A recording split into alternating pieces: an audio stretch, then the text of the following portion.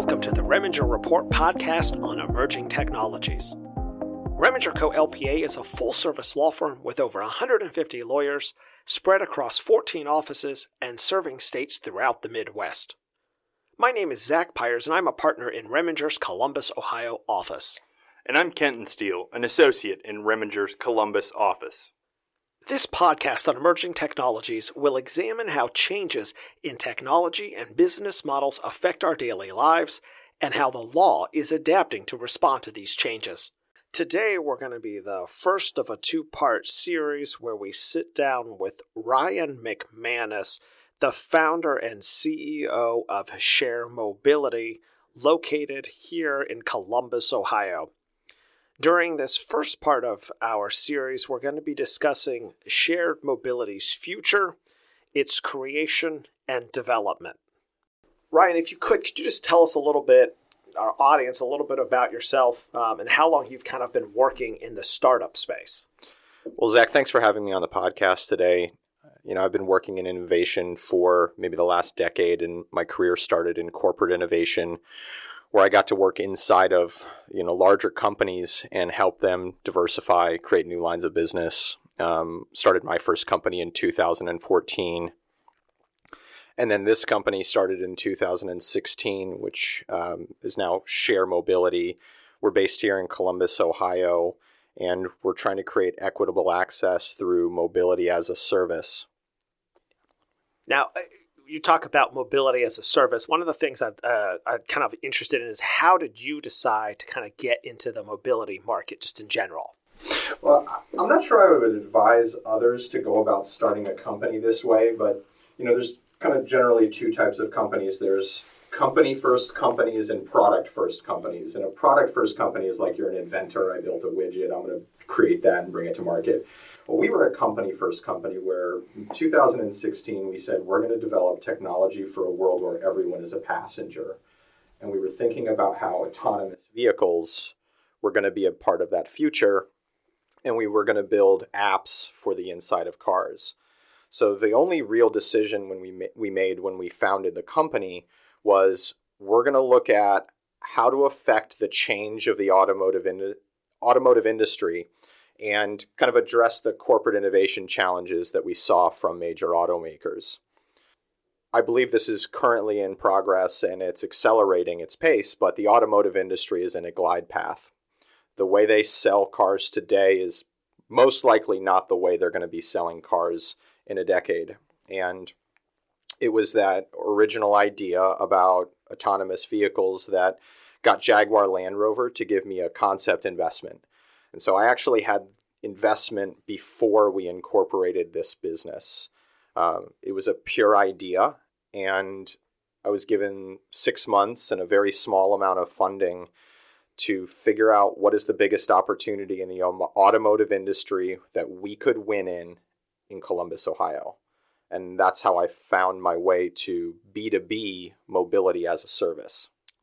Tell me a little bit about that process, if you would, just about kind of landing that money from Land Rover Jaguar. How did you find that opportunity, and kind of how did you seize it, for lack of a better term? It's really serendipitous. I knew someone in Portland that knew someone that was managing the program, and that's how I got awareness of the program. Otherwise, I wouldn't have known. We were able to get an application in on the very final day that they were accepting them. And, I think that who matters a whole lot. And the fact that I had my friend Rob be able to make the introduction, and I think it got our application on the top of the pile.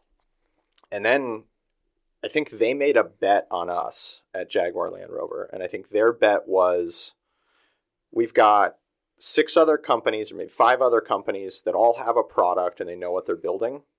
And we have one team that's starting from scratch. And let's see how they do. I think we made the most out of an accelerator program. And we were able to learn a whole lot through that program that we wouldn't have otherwise had. So I think for founders that might be first-time founders, they don't have the track record of starting and selling a company, and they want to go after a really big market, or they have a really big vision. I think incubators and accelerators are very good starting points. They will take chances on somebody that's a first timer. They'll give you a very small amount of money, and it puts the crunch on because you have to make progress in 3 months or 6 months.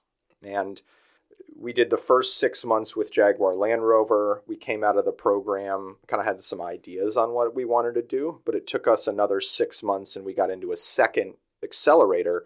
And we did that here in Columbus. It was the Smart City Accelerator that was funded by NCT Ventures and AEP. And through that program, we really formalized what became Share Mobility. That's when we got our first vans and started doing transportation services. Hey, tell me a little bit about the transition that you're just describing when you said that Share Mobility got its first vans and kind of transitioned a little bit into more of the mobility space kind of a way. How did that progression happen? I mean, I know you described getting from one accelerator to the other, but was there an aha moment for you or others at Share Mobility that said, okay, now we're gonna transition, we're gonna look in this area? I always said the word platform from the beginning of the origin of the company. We talked about we're going to build a platform. And my background in B2B led me to go and say, how do I take this platform concept and take it into businesses?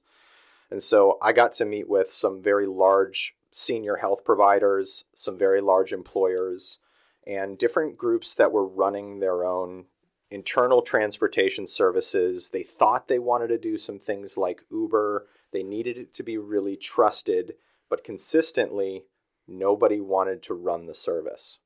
So my first customers said to me, we'll be your customer if you're everything. We won't buy software and keep running the vans. You're not going to win a deal there. And so we had to say, all right, we're willing to take the whole project. We're going to do a turnkey solution where you contract with us. We provide the vehicles, the drivers, the insurance, and the technology. And from a MVP product development standpoint, which is very common in tech, where you build something very, very minimal, we had very little software in the beginning. Very, very little. It just had enough for the rider and a little bit for the driver and created some efficient routes. But it was by no means a software package that you could hand to somebody else. And so by building a holistic solution that went out and solved the problem, we didn't need to have everything in place. And I probably would have needed to raise several $1 million more in the first year of the company to be able to build an entire software product before I had revenue. And coming out of being in Columbus, Ohio, a lot of the expectations on entrepreneurs is based on revenue. And I don't think that's a bad thing. It means that we're building good businesses today, not we're building things in hope of a big business in the future. But we had to be able to show revenue early on, and we had to prove a model that others didn't believe in. Everybody was saying, we wanted to be like Uber, and we want the ease of Uber. We want it to be instant. But Uber went public, and they were losing money on every ride. And so I knew from the operator's perspective that was not going to be sustainable. And we decided, instead of taking no control over the vehicle like Uber does and say the drivers are independent, we're going to do the exact opposite, and we're going to take full control over the fleet. We're going to have more data than anybody else. We're going to provide the safest, most trusted transportation service, and we're going to focus on solving problems, not just selling software. Because when you build software, you have to build for kind of a repeatable, consistent use case. And if you have to build that software in a vacuum before you can get it to market where people try it and they give you feedback, then you've got to build a whole lot before it's ready. And so our approach allowed us to get started, learn, and iteratively build the different parts of the technology we needed to get to the next phase. So for example, in 2018, we tripled our revenue in a 60-day period, and our volume of dispatchers and calls went through the roof. We spent the next 3 months building out new capabilities for our dispatchers and routing. And today we do 10 times as many rides as we did then, and we have the same amount of dispatchers. And so we were able to create efficiencies and scale as we grew. But we wouldn't have known what to build for the operators and the dispatchers had we not been the operator. It's really one of our competitive advantages.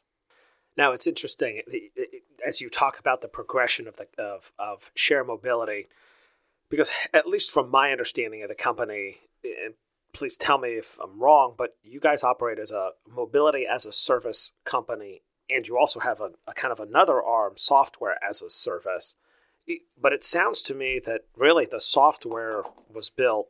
I'm not saying the software was built, but in its full capacity, the way it's kind of fully been flushed out, the only reason you've been able to do that is because you started more as a mobility as a service company first. Right. Okay. The term mobility as a service is modeled after software as a service. And so just like you don't buy software, you don't buy mobility, you subscribe to it. So Sure. That's why we call it mobility as a service. We have the two lines of business where some companies come in and they buy mobility service in units of hours. And then we have other organizations that are cities or transit agencies or private operators that use our software to run their own service. What those companies that are on our platform get the benefit of is now they can be our third-party operator in their city. So we're in 5 states where we have third-party operators that are professional fleets with W-2 drivers that can meet the same service level expectations that we have with our corporate contracts. But we're able to plug them in to new opportunities that they otherwise wouldn't be aware of. And so we can bring to an operator the ability to serve an enterprise company or a rural manufacturer and bring them opportunities they wouldn't otherwise have. Now, I'm going to kind of shift gears if you don't mind before I shift back, but you kind of mentioned one of this, and I know you and I were talking before we started recording this about how you've covered some of these kind of mobility topics on your own podcast. And so for those listeners who don't know, I would at least like to plug your podcast. Appreciate it. It's called the Commute Podcast. Is that correct? Yeah, it's the nerdiest of transit and mobility things you could imagine. It's like 45-minute episodes. I've done 25 of them. And I interview people working on transportation around the world. And we've done everything from Hyperloop to e-bikes. And it's very self-serving. I interview people I want to meet and get to learn from them. And the amount of insights I've had, it's not just the conversations that are recorded, it's the things that happen before and after that are so insightful. And I've become so much smarter about transportation by having access to all of these people. So you can find us on all the different YouTube, iTunes, Spotify. Well, I haven't listened to all your podcasts, but I will tell you that I did listen to both the e-bikes one and the Hyperloop one, as well as a couple of the others. And I mean, the Hyperloop, now we're totally off topic, but the Hyperloop has always fascinated me simply because the idea that me living here in Columbus, Ohio, may someday commute to an office in Chicago in roughly the same time that it takes me to get to my downtown office in Columbus is kind of interesting to me. Could you imagine the Geno's Pizza showing up hot and ready I know. on the Hyperloop? I know. And the other thing that I've been thinking about, especially as the pandemic has gone on and traffic has declined too, is that I'm only 6 miles from the office. I'm really not that far from where I live. And there's a bike path that leads almost directly from my house to the office. And I've oftentimes thought about, is it feasible for me to commute that distance? And I had a friend who, when we were back in law school, who actually commuted that distance for an entire summer while we were studying for the bar exam. And he used it as a stress reliever and a way to get exercise in an already busy schedule. And I've thought to myself, is it feasible? And so some of the episodes that you're talking or that you've covered, I think are incredibly practical, even for people like me who are thinking, how is this going to impact my life, moving forward? Totally. So Let me share my personal experience there. So yeah. 45 days ago, I sold my car. My wife and I went to become a one-car household. I now daily ride my bike to the bus, take the bus. I commute from north side of Columbus to near the airport every day. Let me just ask you personally, how is that? How has that changed? How has it changed your daily life, or how has it impacted you? So the thing my wife and I are measuring is a helpfulness score. So like almost on a daily basis, if there's a decision related to travel, we kind of decide whether I'm being helpful or not by not having a car. And we've actually found that there hasn't been a single time where we haven't been able to accommodate taking the kids to activities, or she has something or I have something, and we've been able to make it work. The other things we're measuring are around time spent and then monetary savings. The monetary savings are, nice, $400 or $500 a month. I think for me, the best part is that it's a really great way to start the day. I love getting on the bike and having a little bit of time out in the fresh morning air. There's something cool about standing on the side of the road waiting for the bus. It feels like you're in a bigger city. And I've gotten to see the city from a different viewpoint from taking the bus. I've also gathered a lot of ideas that we're implementing into a new membership program that's going to incorporate the bus. So I'm like a Jim Carrey of entrepreneurship, where like I'm a method entrepreneur. And I dive right in and I try to be an active participant in the things that we're doing. But I don't see us going back to having a second car. Yeah. I have had this conversation, I think, with a lot of people in various capacities, just because of the podcast and the book Kent and I've written and various people we've talked to in the industries. But I think that there's going to be a lot of families that are going to be thinking or considering that in a much shorter time frame than I think that other people really recognize. And it's funny too, because for a long period of time, when I grew up, my family was a one-car family. And my father walked to work, even though I was from a small town in northeastern Ohio. He spent 28 years walking to and from work because he worked in a building that was really only 4 or 5 blocks away from our house. And so he would come home for lunch, and then he would, walk back, and he would walk back and I remember walking to meet him when he would walk home from work. And that concept has for a long period of time was so foreign that we could ever reach a point where like a family would ever need a one car again, just because people were so busy. Mm-hmm. But it does make me wonder whether we're rapidly approaching that period again. And I've heard more and more stories like yours where people have made the decision, whether they live close to downtown or they live close to work.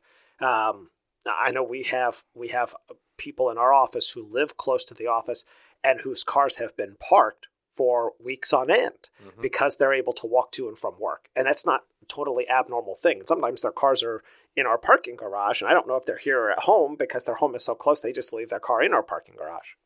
I think we're on an inevitable path of families going from 2 cars to 1, and not from an economic reason, but from like a quality of life, lifestyle, where you want to live and what you really need to have. If the economy were to have a downturn, I think you'll find a lot of people look to get the equity cash they have, their personal wealth. Like, other than home equity, car equity is probably the largest single source of pretty much liquid capital that somebody could get to if they were in a pinch, right? And so I think you could see especially with used car values being at a all-time high, I think you could see a lot of people look to do it to get the cash they have. And if I were in control of the automotive industry, I would say this is a perfect time to be moving somebody into a subscription model. Let's not lose them forever because they want to sell their car. Let's give them the capital they have back and move them into a subscription model. But they're not going to do that. Now, I have seen some of the subscription models being offered by various companies. Yeah. Germain did it here in town. You could go to get a different car all the time. I saw that, and I've seen some of the manufacturers start to introduce a couple of them. But they've been relatively limited, and frankly, I don't know how successful they have been or haven't been at this juncture. But it is interesting that is a business model that may become more relevant as time goes on. Yeah, I know Volvo, Porsche, GM, they all have them. They didn't do so well in the subscription model because they were extremely expensive. Yeah. You were paying a lot more to have the flexibility to swap a car, and people really didn't do it.